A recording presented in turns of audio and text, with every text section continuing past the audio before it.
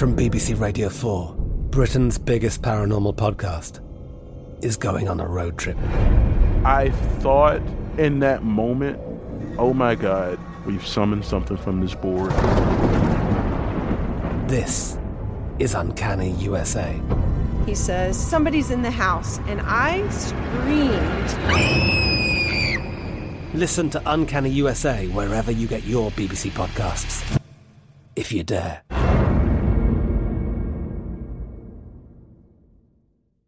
When you think about the future, what kind of technology do you envision? Whatever the future holds, artificial intelligence will undoubtedly be at the heart of it all. Join Graham Class as he hosts Season 2 of Technically Speaking, an Intel podcast, and hear from the minds transforming healthcare, retail, entertainment, personal computing, and more with the help of AI. Tune in every other Tuesday and explore the latest technology that's changing our world today and creating a more accessible tomorrow. Listen to Technically Speaking, an Intel podcast on the iHeartRadio app, Apple Podcasts, or wherever you get your podcasts.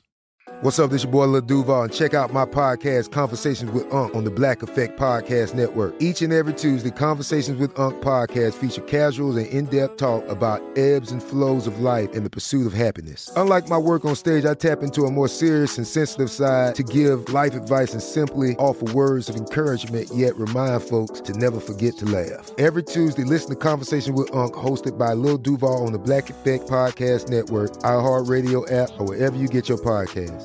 Presented by AT&T. Connecting changes everything.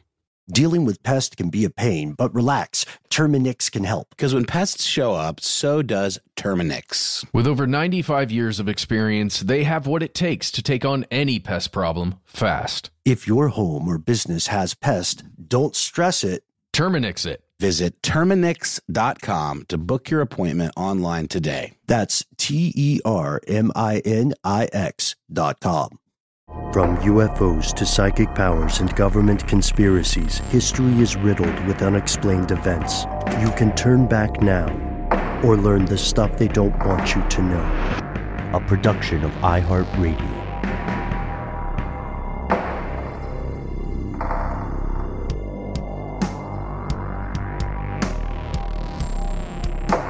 Hello, welcome back to the show. My name is Matt. My name is Noel. They call me Ben. We're joined, as always, with our super producer, Paul Mission Control Decant. Most importantly, you are here, and that makes this stuff they don't want you to know. It's the top of the week, which means we are returning with some strange news for you. We've got some murders about, possibly some ghosts. We've got some sketchy arrests and billionaires. We also have an underreported story from here in the United States. Matt, I propose that since we just did 2 stories last week, we start with your story today. How's that sound? Absolutely. Let us do this. And as you said, it is an underreported story. It takes place in a fairly small town called Mead, Nebraska. In our last Strange News episode, we did a bit of a call out to everyone there in Mead. So let's begin by kind of taking you there. If you pull up Mead, Nebraska on a map, you can see that it's kind of in between Lincoln, Nebraska and Omaha, Nebraska. But if you drew a line between those two major cities, it would kind of be northwest from the center of that line. It's really small too, right? It's a very, very, very small town. Yes. And we are specifically going to be talking about this tiny little town and an energy company that is by car about 2.7 miles away, directly to the south of the town. And we're pulling from a story out of The Guardian. It was written by Carrie Gillum on January 10th of this year, 2021. Here is the headline. There's a red flag here. That's a quotation. How an ethanol plant is dangerously polluting a U.S. village. Okay, so we've talked before on numerous episodes. Specifically, I'm thinking about the one where we talked about the movie Dark Waters, and we interviewed a gentleman who was looking into that story for a long time. We've talked before about pollutants that can come as a side effect of energy production, of, you know, what we talked about in the livestock industry episodes, of manufacturing. Manufacturing, feeding lots and lots of animals that produce a bunch of byproduct or, you know, waste. Fracking.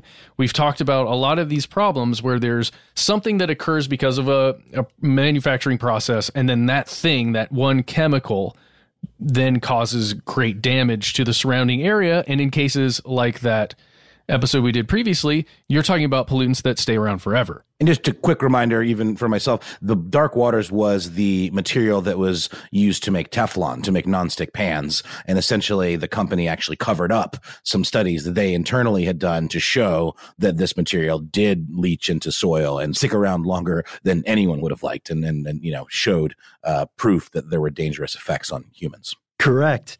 And the bad guys had a lot of money in that scenario. Matt, tell me, history is not repeating itself. History isn't necessarily repeating itself, but it is. This story is if you took that story and then put on top of it the clothianidin stories that we talked about with the disappearing bee populations across the world. Neonicotinoids. Yeah. Neonicotinoids. Take those two, smash them together. That's what this story is. So there is a company called Alt-N, as in alternate or alternative energy. So Alt-N, this energy company that's very close there to me, Nebraska, they create biofuel, specifically ethanol. This is something that gets mixed in a lot of times with the gasoline, the fuel that you'd purchase at any gas station for your vehicle that uses petroleum. They use plants like corn that we've talked about, a lot of the high starch grains. They use those. And one specific thing that they use at this plant that a lot of other places don't are seeds that are coated. Okay, so they're coated in something that is specifically meant to prevent those seeds from being eaten by other pests. You know, these as pesticides. These things are coated in this stuff, every one of them. And what Alt-N does is they, quote, recycle these seeds, essentially clean them, make them ready for use in the ethanol creation process. The problem is there is a waste byproduct of these pesticides that were coating the seeds.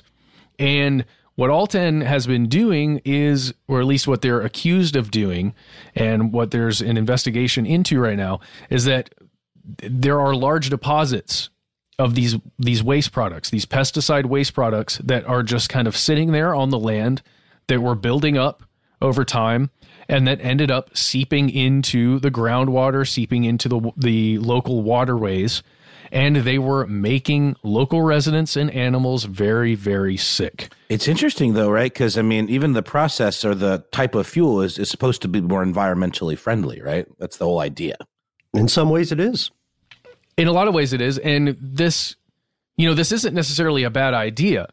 Alt-N is making use of these coated seeds in a way that they wouldn't be used otherwise, and they would just end up being placed somewhere if they were no longer viable for planting, right? They would just be discarded somewhere, and probably the same process would be happening just somewhere else. The problem is there's so many of these seeds in one place, and there's so much of this waste byproduct being generated through the process of recycling that it's almost like you're getting a massive concentration of it in one spot. And just for background here, when we're saying pesticides, we'd earlier said neonicotinoids. It is, oddly enough, it is what it sounds like. They're sometimes called neonics, I believe, as well, Matt.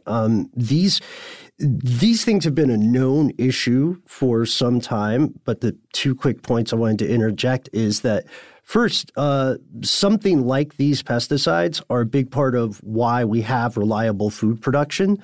There are 1,000 problems with it.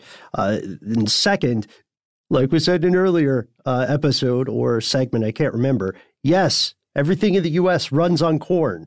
We've figured out how to make corn a fuel, but it sounds like we're not cleaning it the way we need to, or cleaning agricultural products in general. Yes, and in this case, it is a matter of cleaning. It's just, what do you do with that stuff that's left over after it's cleaned. And I mean, to add another kind of bizarre layer to this, you know, the whole idea of something that is supposed to be good for the environment clearly causing some problems, they have asked or sort of like positioned themselves as a quote unquote recycling center for other companies, other farms, to bring them these non-viable seeds that are like they're referred to as pesticide laden seeds, or treated rather. And essentially what it does is it gives them kind of a free supply chain. So they can like say, oh, well, we're going to recycle them, but also they still have to deal with that waste product because you can't actually feed these grains to animals anymore, right? That's right. And there's this weird thing going on here, at least according to the Guardian article, where Alton is distributing this stuff out.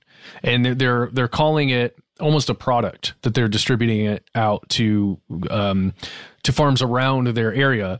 They're calling it a soil conditioner. And this is including some of these byproducts.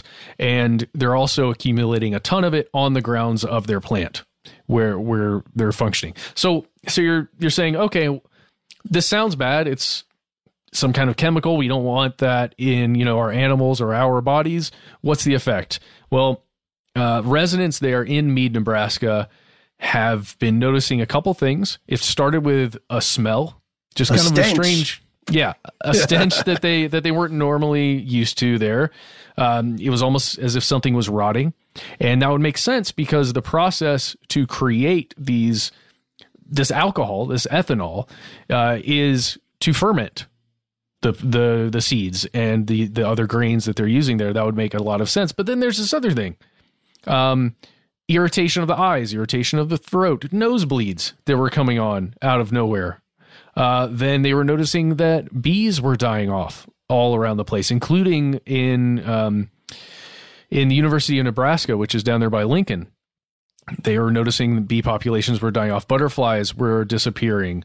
Dogs, other pets were getting all disoriented and getting very sick. They noticed dilated pupils was one specific thing in these pets that they were causing a lot of concern, really. And here's why. The EPA, the Environmental Protection Agency, gives, you know, a safe measure of how many pollutants can be in any water, right? We've talked about this before. Anytime you're drinking tap water, there's stuff in there, but it is so small in the, you know, X parts per billion that you are very much likely not going to be injured by that if you consume a regular amount of water. Which is not normal in other parts of the world. We're very lucky in that regard. Yeah, it's the same way there's like an allowable level of ground up cockroaches that can be found in coffee grounds. Or rat feces in various products. But you're right. You're absolutely right, Matt. So, you know, before we get into the urban legends about the percentage of spiders allowed in cereal boxes or whatever, what are the specific parts per billion of these neonicotinoids in question? Well, I'll read directly from the article here. So the neonics that are allowable within a water source, food and water sources, are 70 parts per billion. You're allowed to have 70 parts per billion parts of neonics in a source for it to be safe. And generally, there are more specifics there you could go into depending on exactly which pesticide in that class you're talking about, but let's just use 70 parts per billion as our benchmark here. There are also benchmarks for aquatic life within freshwater, who are, you know, the aquatic life that's exposed to this kinds of thing. And this is specifically for invertebrates. The neonic known as clothianidin, the benchmark is 11 parts per billion. And for another one called thiamethoxam, that's what it's called. That is 17.5 parts per billion. So very, very, very low amounts are allowable and safe. Here's what they're finding at the Alton Wastewater Lagoon. Clothianidin came in at 31,000 parts per billion in this wastewater lagoon, which is sitting there, which then leaches into water sources throughout, albeit at a much smaller concentration after it's getting filtered through soil, filtered through other things, but there's still going to be a much larger amount of clothianidin in that water. Thiamethoxam, the one I just tried to pronounce and failed, at you 24, nailed it, actually. okay, at 24,000 parts per billion. And there's another one that is dangerous that was also found in the lagoon, which was at 312 parts per billion, which isn't quite as crazy high, but it's not great. And there's another one here. It's called, oh Lord, here we go. Imidacloprid? Yeah. Say it again, Ben. Let's go with imidacloprid, just because that makes it rhyme a little bit. Yeah. That may be mispronounced, though. So imidacloprid, you're allowed to have 0.385 parts per billion in your water, and they found in that lagoon there was 312 parts per billion. Not great, but that wastewater lagoon isn't even the worst part. If you look at parts of the soil on the property, parts of where they're storing some of this stuff, this is what they found. Clothianidin was at 427,000 parts per billion. Thiamethoxam was detected at 85,100 parts per billion. Now that's terrible. And those high numbers are obviously because they are literally taking that stuff off of their product and placing it there, right? That's why you've got these majorly high things. It becomes scary when you put those two together and then you think about the surrounding area and all of the human beings that live there and all the pets. And it just seems dangerous. And there is an investigation going on. The problem is, as we've seen before, it's difficult to have a lot of movement or to get a lot of movement and a lot of action to occur when something like this is happening. The good thing is we actually have an update about what's happening now. Yeah, there is some potential light at the end of the toxic corn tunnel. A phrase we'll just make up. So Alton took over this plant. This ethanol plant existed before they took over in 2010. And just last week, as we record today, the Nebraska Department of Environment and Energy gave the company Alton 2 months to remove the toxic materials from the plant, at least. But the problem is, I mean, that's good news, right? But the problem that's great news. The problem is the pollution has Elvis Presley style left the building already, right? You can clean up the mess in the barn where the horse took a crap, but if the horse already left and is now just crapping all around Nebraska and what estimates say as far as western Oklahoma, perhaps, I don't know. I don't know the science behind how you would go about cleaning the entirety of the area once that, like you said, once that groundwater leaches out. Yeah, I mean, the closest thing you could maybe compare it to would be the way some of these quote unquote Superfund sites are dealt with, places where legacy nuclear waste is stored, and there's these like mandates from the U.S. government to clean up those sites, and they're monitored over time. But that's the key, is it takes time. There's not just like a one quick fix kind of like, okay, now we're all good. It's like an ongoing process. The other big problem is right there in Meade, you're smack dab in the middle of just tons of land that produces food. It produces animals and plants, mostly plants. And it's, if it gets far enough down the chain there, you're just going to have pollution for a while. The other big problem is in 2019, there was massive flooding that occurred in Meade, Nebraska, and the surrounding areas. And if you've got any kind of storage of these materials on land and flooding comes through there, it just immediately gets shoved back into the water systems and then taken and carried further out. It's not great. I don't have a lot more to add on this, guys, and I know we need to move on soon. I just want to, put this message out to the folks in Meade, Nebraska, and the surrounding areas. If you've seen any of this stuff, if you've got pets that were affected, if you've been affected or your family, we would love to hear from you. You can always write to us, conspiracy@iheartradio.com. You've got our number. You'll hear that at the end. You can call us. We'd love to know your story. And if there's anything, you think that can help or anything we need to know or to tell your fellow conspiracy realists about, just talk to us. Oh, and if you are in a similar situation, dealing with something like this in your neck of the global woods, whether in the U.S. or abroad. We want to hear your story as well, because this kind of stuff happens under the headlines, just under the fold of the proverbial newspaper around the world every day. And there are genuine conspiracies to cover it up. There are. Last thing to the people of Alt-N, I would just say, I think everybody here knows you weren't trying to do this. You were trying to do something good by saving some money and maybe even recycling some of these materials that were dangerous. The last thing I would say to you is that you should update your website, because if you go to altethanol.com, which is the Alt-N ethanol site, and you scroll down a little bit, you get to the About Us part, you can see that the website hasn't been finished yet.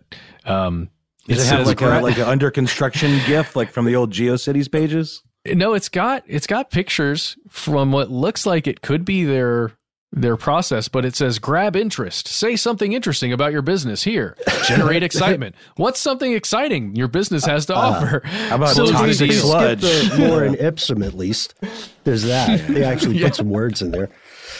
Matt, I hear what you're saying about good on them for trying to do a good thing. There is the dead inside part of me that's like, nobody really cares about the environment when it comes to this stuff. They're just looking at a niche and they're going to try to make money. And a lot of this stuff is probably the result of being a little bit lazy in the effort to try and make money. Maybe, but you got to think a lot of the people who work there probably live very close and in the area, and they're probably being affected. So, that's a good point. And they probably had no idea this was, this effect was coming from what they were doing. So just thinking about those folks. Yeah. Okay. I think that's it, guys. I think we'll need to move on now. We'll take a quick word from our sponsor and we'll be right back.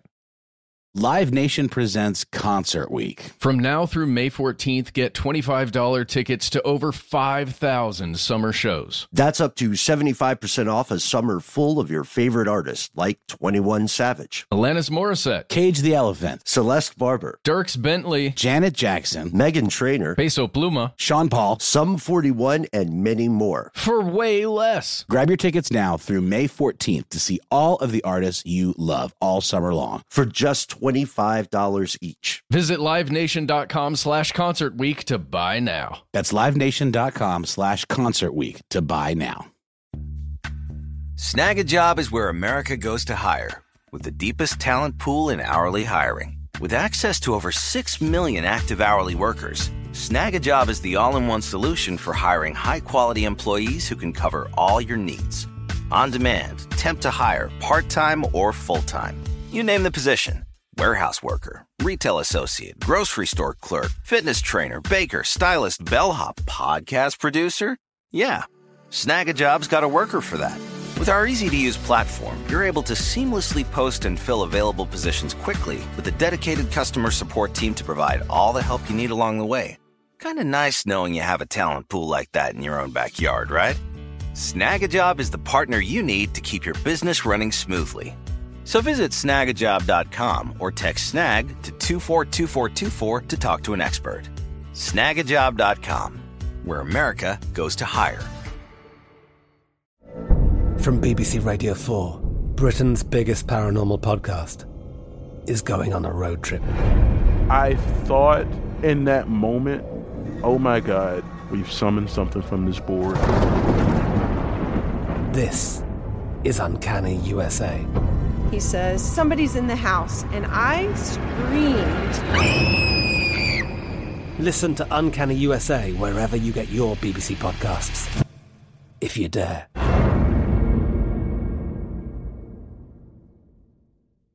This episode is brought to you by Terminix. Terminix can't help you solve the world's biggest mysteries or take on alien life. At least not the ones you're thinking of. But they can help take care of pesky invaders in your home. Like the ants in your kitchen, the roaches under your sink, and the termites in the walls. Because when pests show up, so does Terminix. No matter what type of pest it is, they can Terminix it fast with personalized pest care that puts you in control. Their expertly trained technicians may not know true crime, but they know their local pest pressures. And with customized plans tailored to your specific situation, you get everything you need to not just get pests out, but keep them out for good. Between their speedy service, caring technicians, and over 95 years of experience, it's no mystery why they're trusted by homes and businesses everywhere. So if you have a pest problem, don't stress it. Terminix it. Visit Terminix.com to book your appointment online today. That's TERMINIX.com to book online today.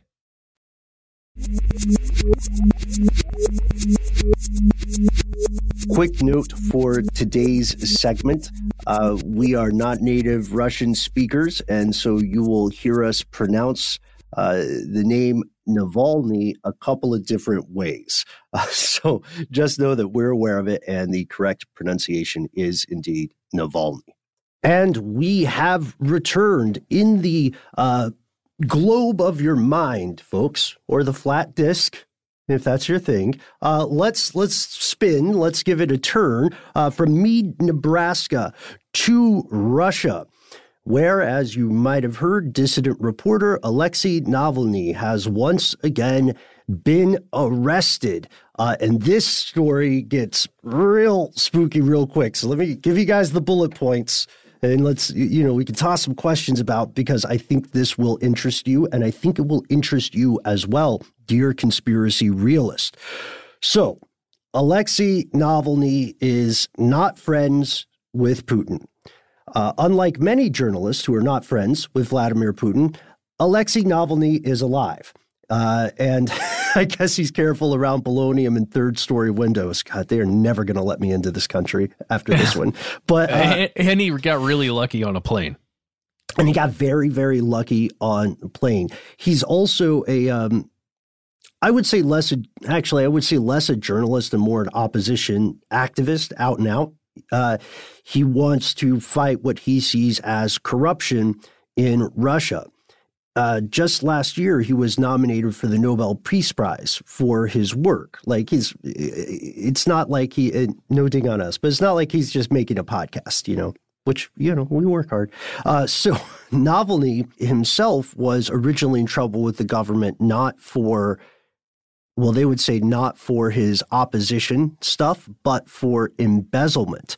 And he was warned against returning to Moscow. He was arrested in Moscow airport this Sunday as we record this. And we are recording this on January 19th, 2021, which still feels weird to say. Navalny had a video posted around the time of his arrest, where he said, "Don't be afraid. Take to the streets. Don't do it for me. Do it for yourselves and your future." And you can see that video, at least for now, on YouTube. There is a nationwide protest planned on January 23rd. Navalny was arrested right as he returned from Germany. He's technically in custody for 30 days. Why was he in Germany? Well, he was recovering from a bad case of poison, which he blamed on, can you guess? We all get one guess. It's not Elvis Presley. Does it start with a P? It does start with a P. Does it rhyme with Yeah, I gotta say, as much beef as we, maybe can have from time to time with our country, it is nice that we don't have to label journalists as dissidents, and that you typically don't have to fear for your life if you write a mean article about the government. Right. For now. But yes, please, yes. For sure. But that's a very good point. That's a very good point, because Navalny is, he's out and out, again, more an opposition leader and activist, but he's being treated just like a dissident journalist. So Putin's spokesperson refused to answer a lot of questions about Navalny. He recently only referred to the guy as the Berlin patient. There's a press conference that was being held by the foreign minister, Sergei Lavrov. Lavrov accused all Western governments of, quote, using this arrest to distract from problems in their own countries. And he said, Russian officials are just following the law. I don't know why you guys are making a big thing about this. He didn't say that last sentence. I'm paraphrasing. No, he meant it. That's what he was getting at. Yeah. So they know that international experts determined that Navalny was poisoned with something called Novichok, which we mentioned in an earlier episode. That's a chemical weapon that was developed by the Soviet Union. But the Kremlin says they had nothing to do with it. Putin did also, in a beautiful sideways mention, he's so good at these things. He said, I've also kind of heard Navalny worked for U.S. intelligence, and still he was too insignificant for anyone to want to kill him, which is just such a weird brush off. Yeah, but then we mentioned the investigation that he and Bellingcat and several other organizations put together where they allegedly telephoned that FSB agent or associate, and then that person came clean about poisoning the underwear, I believe, the insides of the underwear of Navalny, or at least dosing it. Weird stuff. Yeah, it was the good old underwear poisoning. Good old Novichok in the underwear. Well, here's what happened. This is pretty interesting. So he's accused of breaking the probation rules of a suspended sentence that he was given in an embezzlement case in 2014. This previous ruling barred him from participating in politics due to the government's concern about him being possibly corrupt.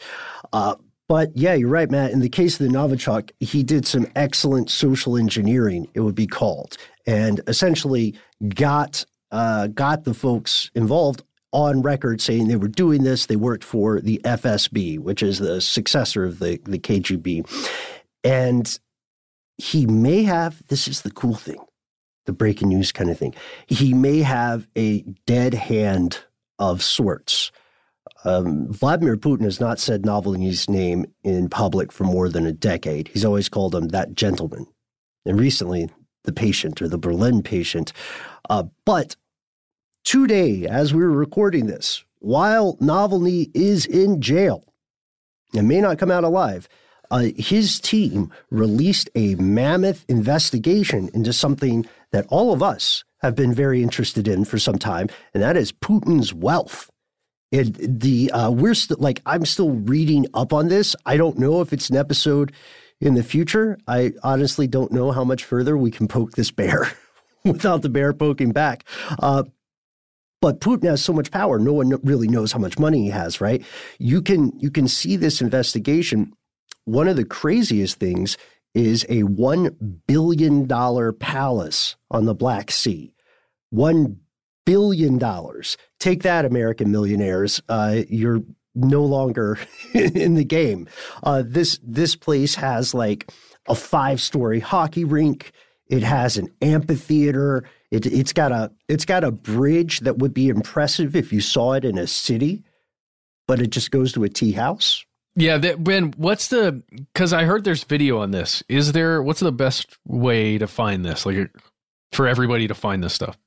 Yeah, so you can go to palace.navalny.com, palace.navalny.com, where you can see right up. It's in Russian, but you can, the English translation is pretty good. Wow, it's a whole website?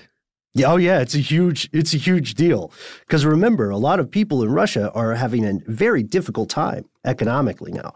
So the footage itself was obtained by drone.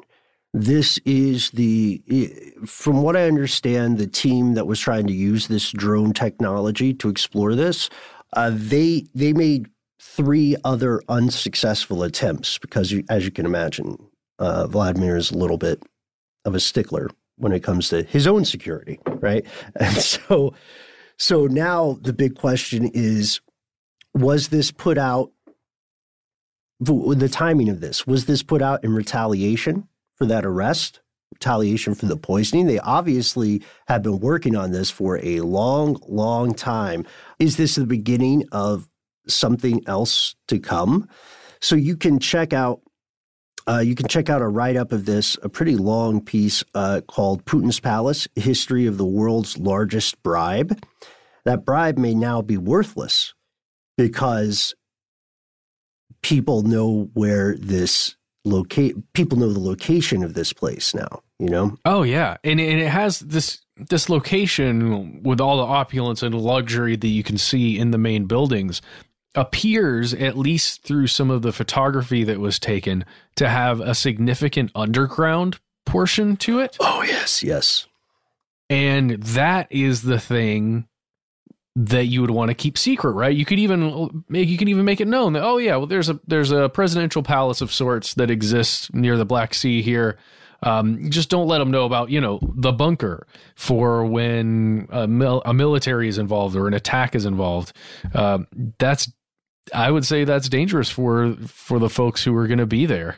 I think you might be right on, Ben, that this is a dead hand of some sort that got triggered. Eat your heart out, Bond supervillains. I'm telling you, and no ding on Vladimir Putin. I'm not saying you're a supervillain if you listen to the show. I'm just saying it's really baller that you have a wine tasting room in the side of a cliff with a secret door. Like it's so amazingly extra. Wow. So maybe we have another episode in the works here. How much is Vladimir Putin actually worth? This investigation will be one of the key pieces of research we use because there's nothing else like it in the public sphere. I'm sure that other intelligence agencies in NATO have something like that, but NATO is not itself an altruistic organization either. So you have to understand the concept of good guys in international politics gets a little weird. But yeah, the thing that's making headlines is Putin's Palace.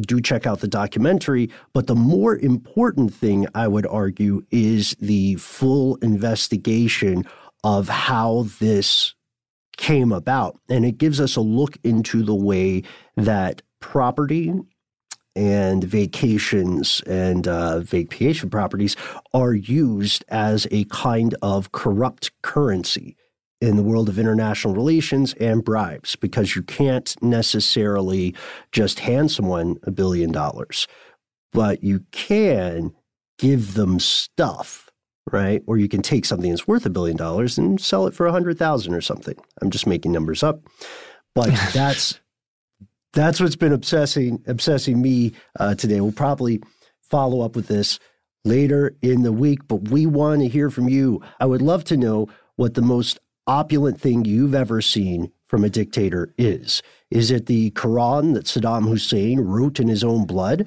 Is it his terrible works of historical romance, where the entire thing is a metaphor for him like loving the continent? Is it the excesses of Muammar Gaddafi? Is it the excesses of a Western political figure? Let us know. I love these sorts of stories. Can't wait to hear from you. As we always say, 1-833-STD-WYTK. If you want to just share it with me directly, @BenBolinHSW on Twitter. We're going to pause now for a word from our sponsor, and we'll be back to the U.S. with one more piece of strange news.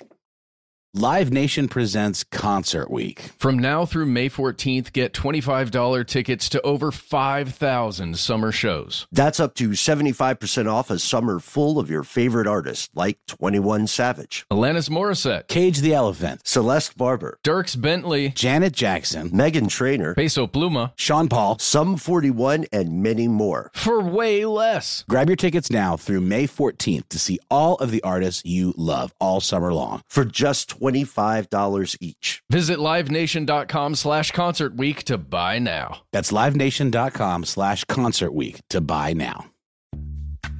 Snag a Job is where America goes to hire, with the deepest talent pool in hourly hiring. With access to over 6 million active hourly workers, Snag a Job is the all-in-one solution for hiring high-quality employees who can cover all your needs. On demand, temp to hire, part-time or full-time. You name the position. Warehouse worker, retail associate, grocery store clerk, fitness trainer, baker, stylist, bellhop, podcast producer. Yeah, Snag a Job's got a worker for that. With our easy-to-use platform, you're able to seamlessly post and fill available positions quickly with a dedicated customer support team to provide all the help you need along the way. Kind of nice knowing you have a talent pool like that in your own backyard, right? Snagajob is the partner you need to keep your business running smoothly. So visit snagajob.com or text snag to 242424 to talk to an expert. Snagajob.com, where America goes to hire. From BBC Radio 4, Britain's biggest paranormal podcast is going on a road trip. I thought in that moment, oh my God, we've summoned something from this board. This is Uncanny USA. He says, somebody's in the house, and I screamed. Listen to Uncanny USA wherever you get your BBC podcasts, if you dare.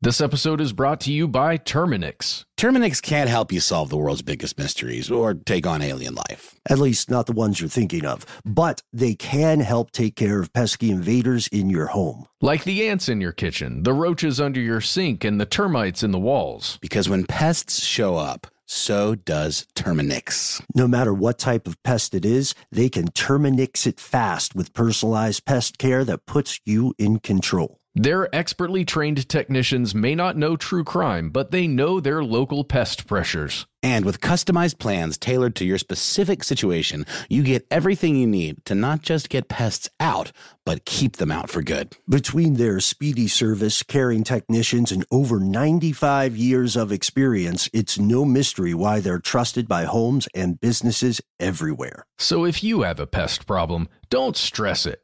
Terminix it. Visit Terminix.com to book your appointment online today. That's TERMINIX.com to book online today.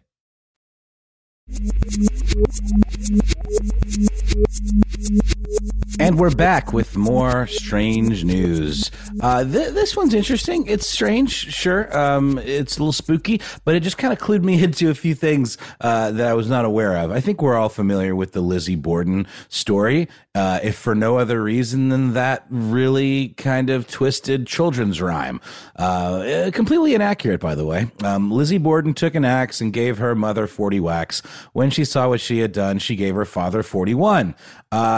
Incorrect, because only 19 blows were bestowed upon the mother, Abby Borden, who was actually a stepmother, if I'm not mistaken. And then there were 10 that were brutally rained down upon the 69-year-old Andrew Borden's head and face.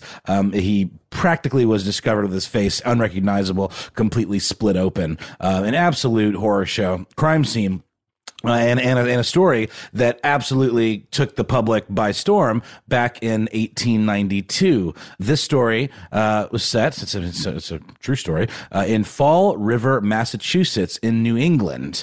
And Lizzie Borden was sort of the primary suspect of the murder.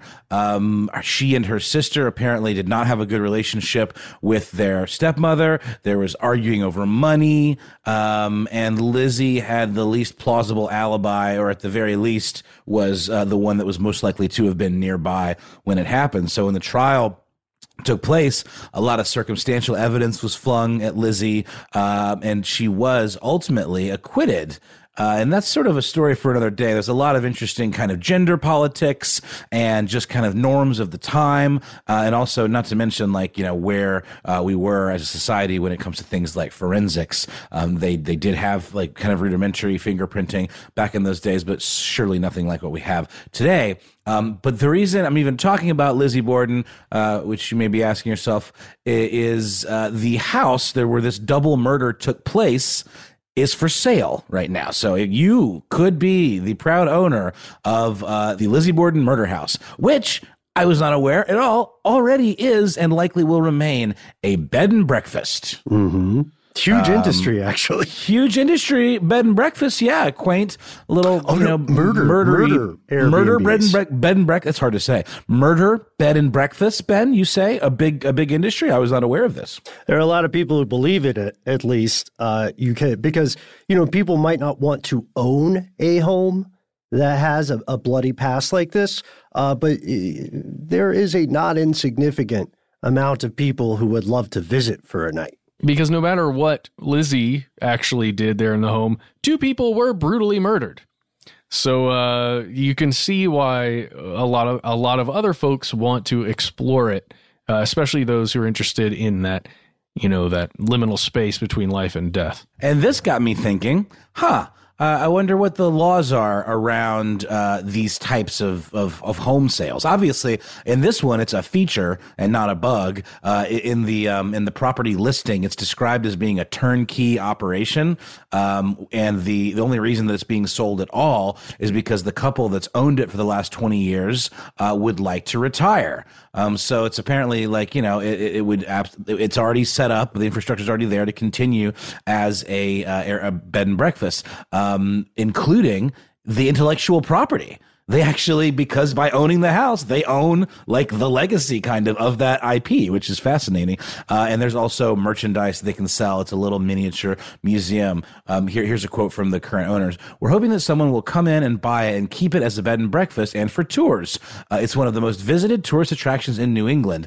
It's well known all over the world. And on a normal year, you have people that come in from all over."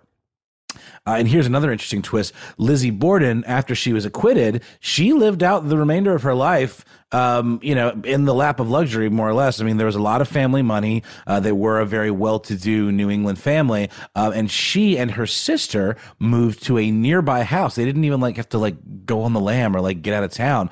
I've always loved the idea of living in a house with a name. And this is a doozy. This house was called Maplecroft.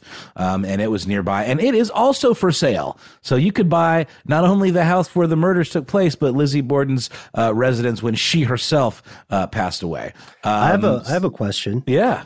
What's the breakfast like at the Airbnb? It's a good question. I'm assuming brains and eggs, perhaps. Yeah. I always feel a little disappointed when you go to a bed and breakfast and there's just the continental breakfast. Oh yeah, it's in the name, man. You got to really give it a little bit of extra attention. And also, not to mention the whole issue of the idea. I mean, it's in a Key and Peele sketch, but a continental breakfast just sounds so fancy and bougie, and you realize it's just a couple of cereal dispensers and a basket of muffins, and that's all it takes for it to be a continental breakfast. Surely we've seen various, grades of continental breakfast, but the bare minimum for a continental breakfast is not much. Don't let me derail us either. I'm always interested. The breakfast talk is very important, Ben. But like I said, it did get me thinking, what are the laws about disclosing these kinds of things? If you're a realtor, obviously, and like I said, in these situations, it's something that, it's right out there on the open. It's on the name of the house practically. It might as well be called the, Lizzie Borden murderer bed and breakfast, but other situations that would not be the case. You might not want to tell a newlywed couple that a murder-suicide took place in their first home that they're going to buy and raise their family in or whatever. And it turns out it varies state by state. And the name for these types of properties is in and of itself very interesting. These are referred to as stigmatized properties, and they're essentially properties where, because of some sort of undesirable event, whether emotional or psychological, people might consider them to be tainted in some way. And they're divided into very interesting categories as well. Oh, for example, think about the O.J. Simpson home in Los Angeles. That'd be a good one. Okay, so murder or suicide stigma. It's pretty self-explanatory. Apparently, about 45% of Americans, according to an article in the Huffington Post, believe that when there is a violent act, such as murder or suicide, that takes place in the home, that ghosts or spirits of the murdered or expired souls will remain in the house. 45% of Americans. But here's the thing: most states actually don't require the disclosure of a murder or suicide in a home. But it's also illegal for a realtor to knowingly mislead a buyer. So if the buyer's done their homework and they ask, the seller can't be like, no, nothing to see here. That's absolutely not true. But did someone die in this house, sir? Well, what is life? Exactly. What is death? Is life? Have you seen the crown molding, though? Let's focus on that. Oh, my gosh. Gorgeous cabinetry. Oh, my God. Have you seen this mudroom? I just recently found out what a mudroom is. What the hell is a mudroom? A mudroom is the room, like an entryway when you come into a house, and there's a little room where you like take off your boots, and like maybe there's little hooks to hang your coats on and stuff, and sometimes cubbies or something for the kids. Yeah, So it's more for northern climates where Right. you can expect a certain amount of snow. every Yes, year. with galoshes and all that. But it's also kind of considered a fancy add-on. Some people get them remodeled because it's like considered a little bit an upgrade. But here's an interesting one too. Public intrigue stigma. So that would be something like a popular shooting location for a TV show. Finding a lot of this information from a site called omegahome.com that lists all of these laws state by state. And they use the example of the Breaking Bad home in Albuquerque, New Mexico, you know, the one where he throws the pizza on the roof and all that. Apparently that was a thing. People would constantly come by and throw a pizza on the roof, and a family just lives there. And they found it to be an absolute nuisance. And they became, quote, fearful to leave the property unattended and had to install a metal fence to keep all these looky-loos away. Let's get into the next one, which I think was really particularly interesting for this show. Paranormal activity stigma. Okay, so that sort of ties into murder-suicide, especially since a lot of times, I mean, I think you could be anti-living in a murder-suicide house, even if you weren't, like, superstitious about, you know, ghosts or paranormal activities. I think it would maybe you could be superstitious, just like, oh, it's bad luck, but not necessarily believe that it's haunted. But here's the thing. Realtor.com conducted a survey and found that 49% of people would not consider moving into a house that was purported to be haunted. Oh, and only 4 states require disclosure. Is one of them Massachusetts? It's Minnesota, Massachusetts, Jersey, and New York. See, I figured for some reason Massachusetts just strikes me as a place where like 98% of America's haunted houses probably are. Well, it's got such a long history in this country. You know what I mean? 100%. 100%. And a long history with things like witchcraft and the paranormal.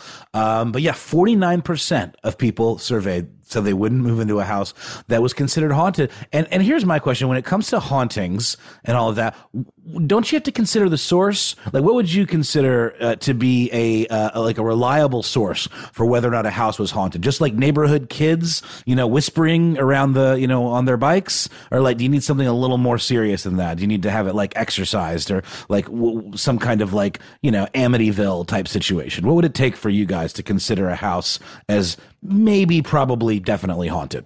A properly trained exorcist, within the Catholic Church and dogma. We'd get that person, at least one. We would need someone probably who practices Santeria to also show up and check the house. And once those two professionals have gone through and either cleared or, you know, made me aware that something has gone on, then I can definitely buy the house. Once we can prove that something has happened. Oh, so you want this, Matt? You want to move into a haunted house? Is that what you're saying? Okay, all right. I would say first, you guys know how I feel about gentrification, so I'd be very hesitant to gentrify a spirit, especially if they were there beforehand. What right do I have? Just because I got the kind of coupons that are in vogue nowadays? To answer the question, there's a great scientific angle we can look at. If anybody hasn't checked out our earlier episode on ghost and infrasound, I would look into any possible acoustic anomalies or maybe geomagnetic anomalies, any kind of pollution. Like, to me, it doesn't matter whether or not there's a quote unquote ghost. It matters that there are things that are indicative of unpleasant experiences that might be considered a haunting. But I see, like, if there's a spirit in a house and despite the fact that there's no universally approved upon proof of ghosts, if I feel like there's a ghost there, then I would just try to get along with it. You know what I mean? I'm not going to hassle anything. The story of the human species is filled with tales of people getting along with the supernatural. You know, a little saucer of milk out there for the kobold or whatever, you know, or the fairy, the fae. I would just make friends with it. if I thought there was something there. Yeah, it's interesting. You're right, Ben. Massachusetts, Ohio, and Minnesota have specific language saying that the seller need not disclose parapsychological or supernatural phenomenon. It's not that they have a law, it's just that it's actually mentioned. So this one in particular, hate to tell you, any first-time home buyers who are getting cold feet, you can't claim haunting to get out of your escrow. Oh, yeah, sorry, that's what I meant. Yeah, the New York, New Jersey, Massachusetts, and Minnesota are the only ones I know of that deal with paranormal activity in any way in their disclosure laws, but they definitely don't all treat it all the same. I was not aware of Ohio. I thought there were just 4. Yep, that's what I've got here in this Omega article. Next, we've got an obvious one, criminal stigma. So this would be like if your house was, I mean, this could also fall under things like environmental. If your house was formerly a meth lab, and there could potentially be some contamination left over from that. But the criminal stigma is first and foremost in terms of, the idea of maybe this house is marked. If it has a reputation, perhaps there could be some blowback from criminal enterprises or people knowing where the house is. That's where my mind would go if I knew that my house had been used as a, some sort of like headquarters for criminal activity. I'd be wondering, is there some crazy stuff buried beneath the floorboards that someone's going to be coming back looking for? I would be concerned about that. I think that's a legit one. Then you have debt stigma. And that's, just exactly what it sounds like. The home, maybe future owners might be contacted. But this is the kind of thing that title searches, which is actually what my good friend Frank does for a living, where people actually look up the chain of custody for a property and make sure there aren't any loans there aren't any outstanding liens from previous owners or things that have move forward through the chain of custody, because that would be something that a new buyer would be responsible for. So when you look at a new property, especially if you're like a prospector trying to flip houses, you get a title search done on that house, especially if you buy it like on a foreclosure, for example. You'd want to make sure that it was clean of any, debt or any like title issues. And then something that I think is delightfully called minimal stigma, which is something that only would bother a very small percentage of the population. So, for example, someone died of a terminal illness within the home, so not in the violent death category, even though it's not communicable, there's no contamination concerns. Someone could just be in that same way scared of living in a house where someone has expired, or perhaps a sex offender living in the neighborhood. Anyway, so just to follow up on the Ohio stuff, I'd love to hear from a lawyer on this, because I'm looking at it and it looks like I didn't find a specific mention in their law, but I guess subsequent case law maybe covered it, which maybe means somebody went to court over this. Like, hey, you should have told me this house was haunted. I would love to find that case and hear specifically how it went down. So let us know. Let us know if you went to court for this, whatever state you're in. That would be amazing. I bet Frank has some stories. Oh, he definitely does. And also some fabulous names. He'll text me pictures of crazy sounding names from some of these documents that he finds. And it's actually a pretty simple list to run down to say who requires the disclosure of deaths and who doesn't. Alaska does. California is one. We've got Wyoming. It looks like West Virginia here, but not Virginia. In California, the way the civil code reads is California requires the owner of a home to disclose if an occupant of their home has died in their house in the past 3 years. No other state comes close to such a mandate. Most that require a disclosure have it only apply within the past year. So California is the most stringent, which I guess makes sense. Colorado, on the other hand, finds that facts pertaining to events which could, quote, psychologically impact or stigmatize a property are not subject to disclosure in Colorado. That includes murder, suicide, and any other felony which may have taken place. So there you go. Buy Lizzie Borden's 2 houses. Start a new career as a proprietor of a murder Airbnb. Just to continue on the subject of the Borden house before we go, isn't it a little interesting that they are retiring in a time when there's a pandemic and, rental properties are having trouble right now getting anyone to actually come out and stay somewhere, let alone go to a museum or, stay in a bed and breakfast where you're going to have close contact, perhaps, or closer contact with people. That's a good point. I mean, it's a commercial property, and commercial real estate is going to be in the doldrums, at least in the U.S., for a long, well, for some measure of time. There's no way around it. It's like the question of what's going to happen to shopping malls. You know what I mean? That'll be an interesting story to follow. For now, let us know, have you gone to court for a stigmatized house? If so, what went down? Do you believe that you have ever lived in or experienced a haunted house for yourself? Is your town, your neck of the global woods, like Meade, Nebraska, going through some underreported corporate shenanigans, right? We want to know your stories. We also want to know what you think about Navalny's immediate prospects for living through 2021, and what you think about what's been disclosed about Vladimir Putin's still unknown to a great degree amount of wealth. We try to make it easy to find us on the internet. We're on Facebook, we're on Twitter, we're on Instagram. Swing on by.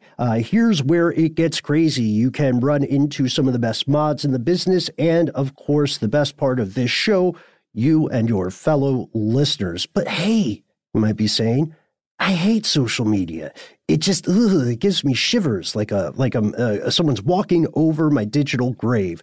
We get it. There are more ways to find us. That's right. Don't like social media? Use YouTube, because that's not social media.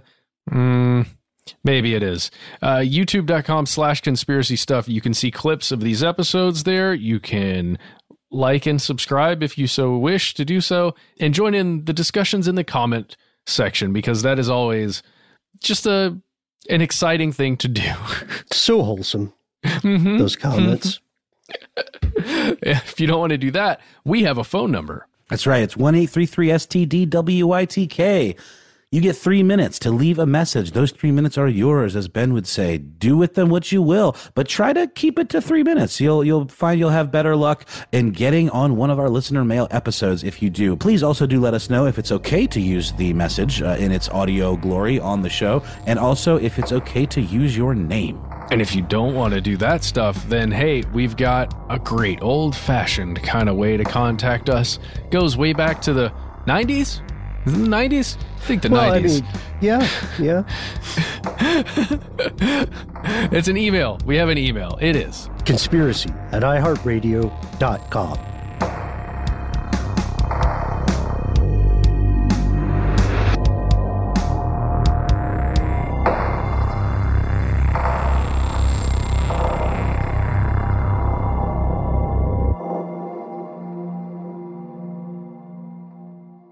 Stuff They Don't Want You to Know is a production of iHeartRadio. For more podcasts from iHeartRadio, visit the iHeartRadio app, Apple Podcasts, or wherever you listen to your favorite shows.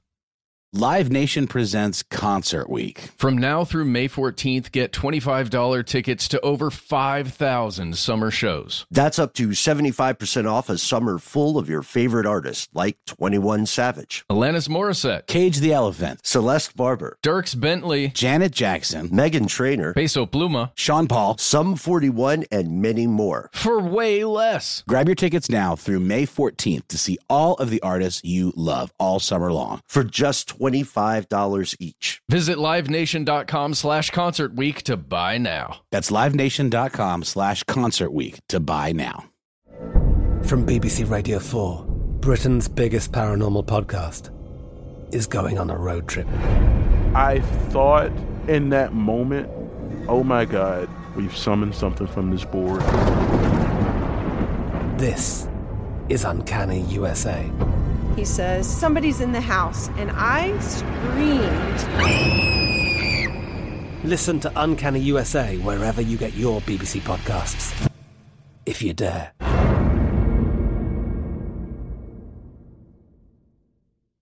With Lucky Land Slots, you can get lucky just about anywhere. Dearly beloved, we are gathered here today to... Has anyone seen the bride and groom? Sorry, we're here. We were getting lucky in the limo and we lost track of time. No, Lucky Land Casino, with cash prizes that add up quicker than a guest registry. In that case, I pronounce you lucky.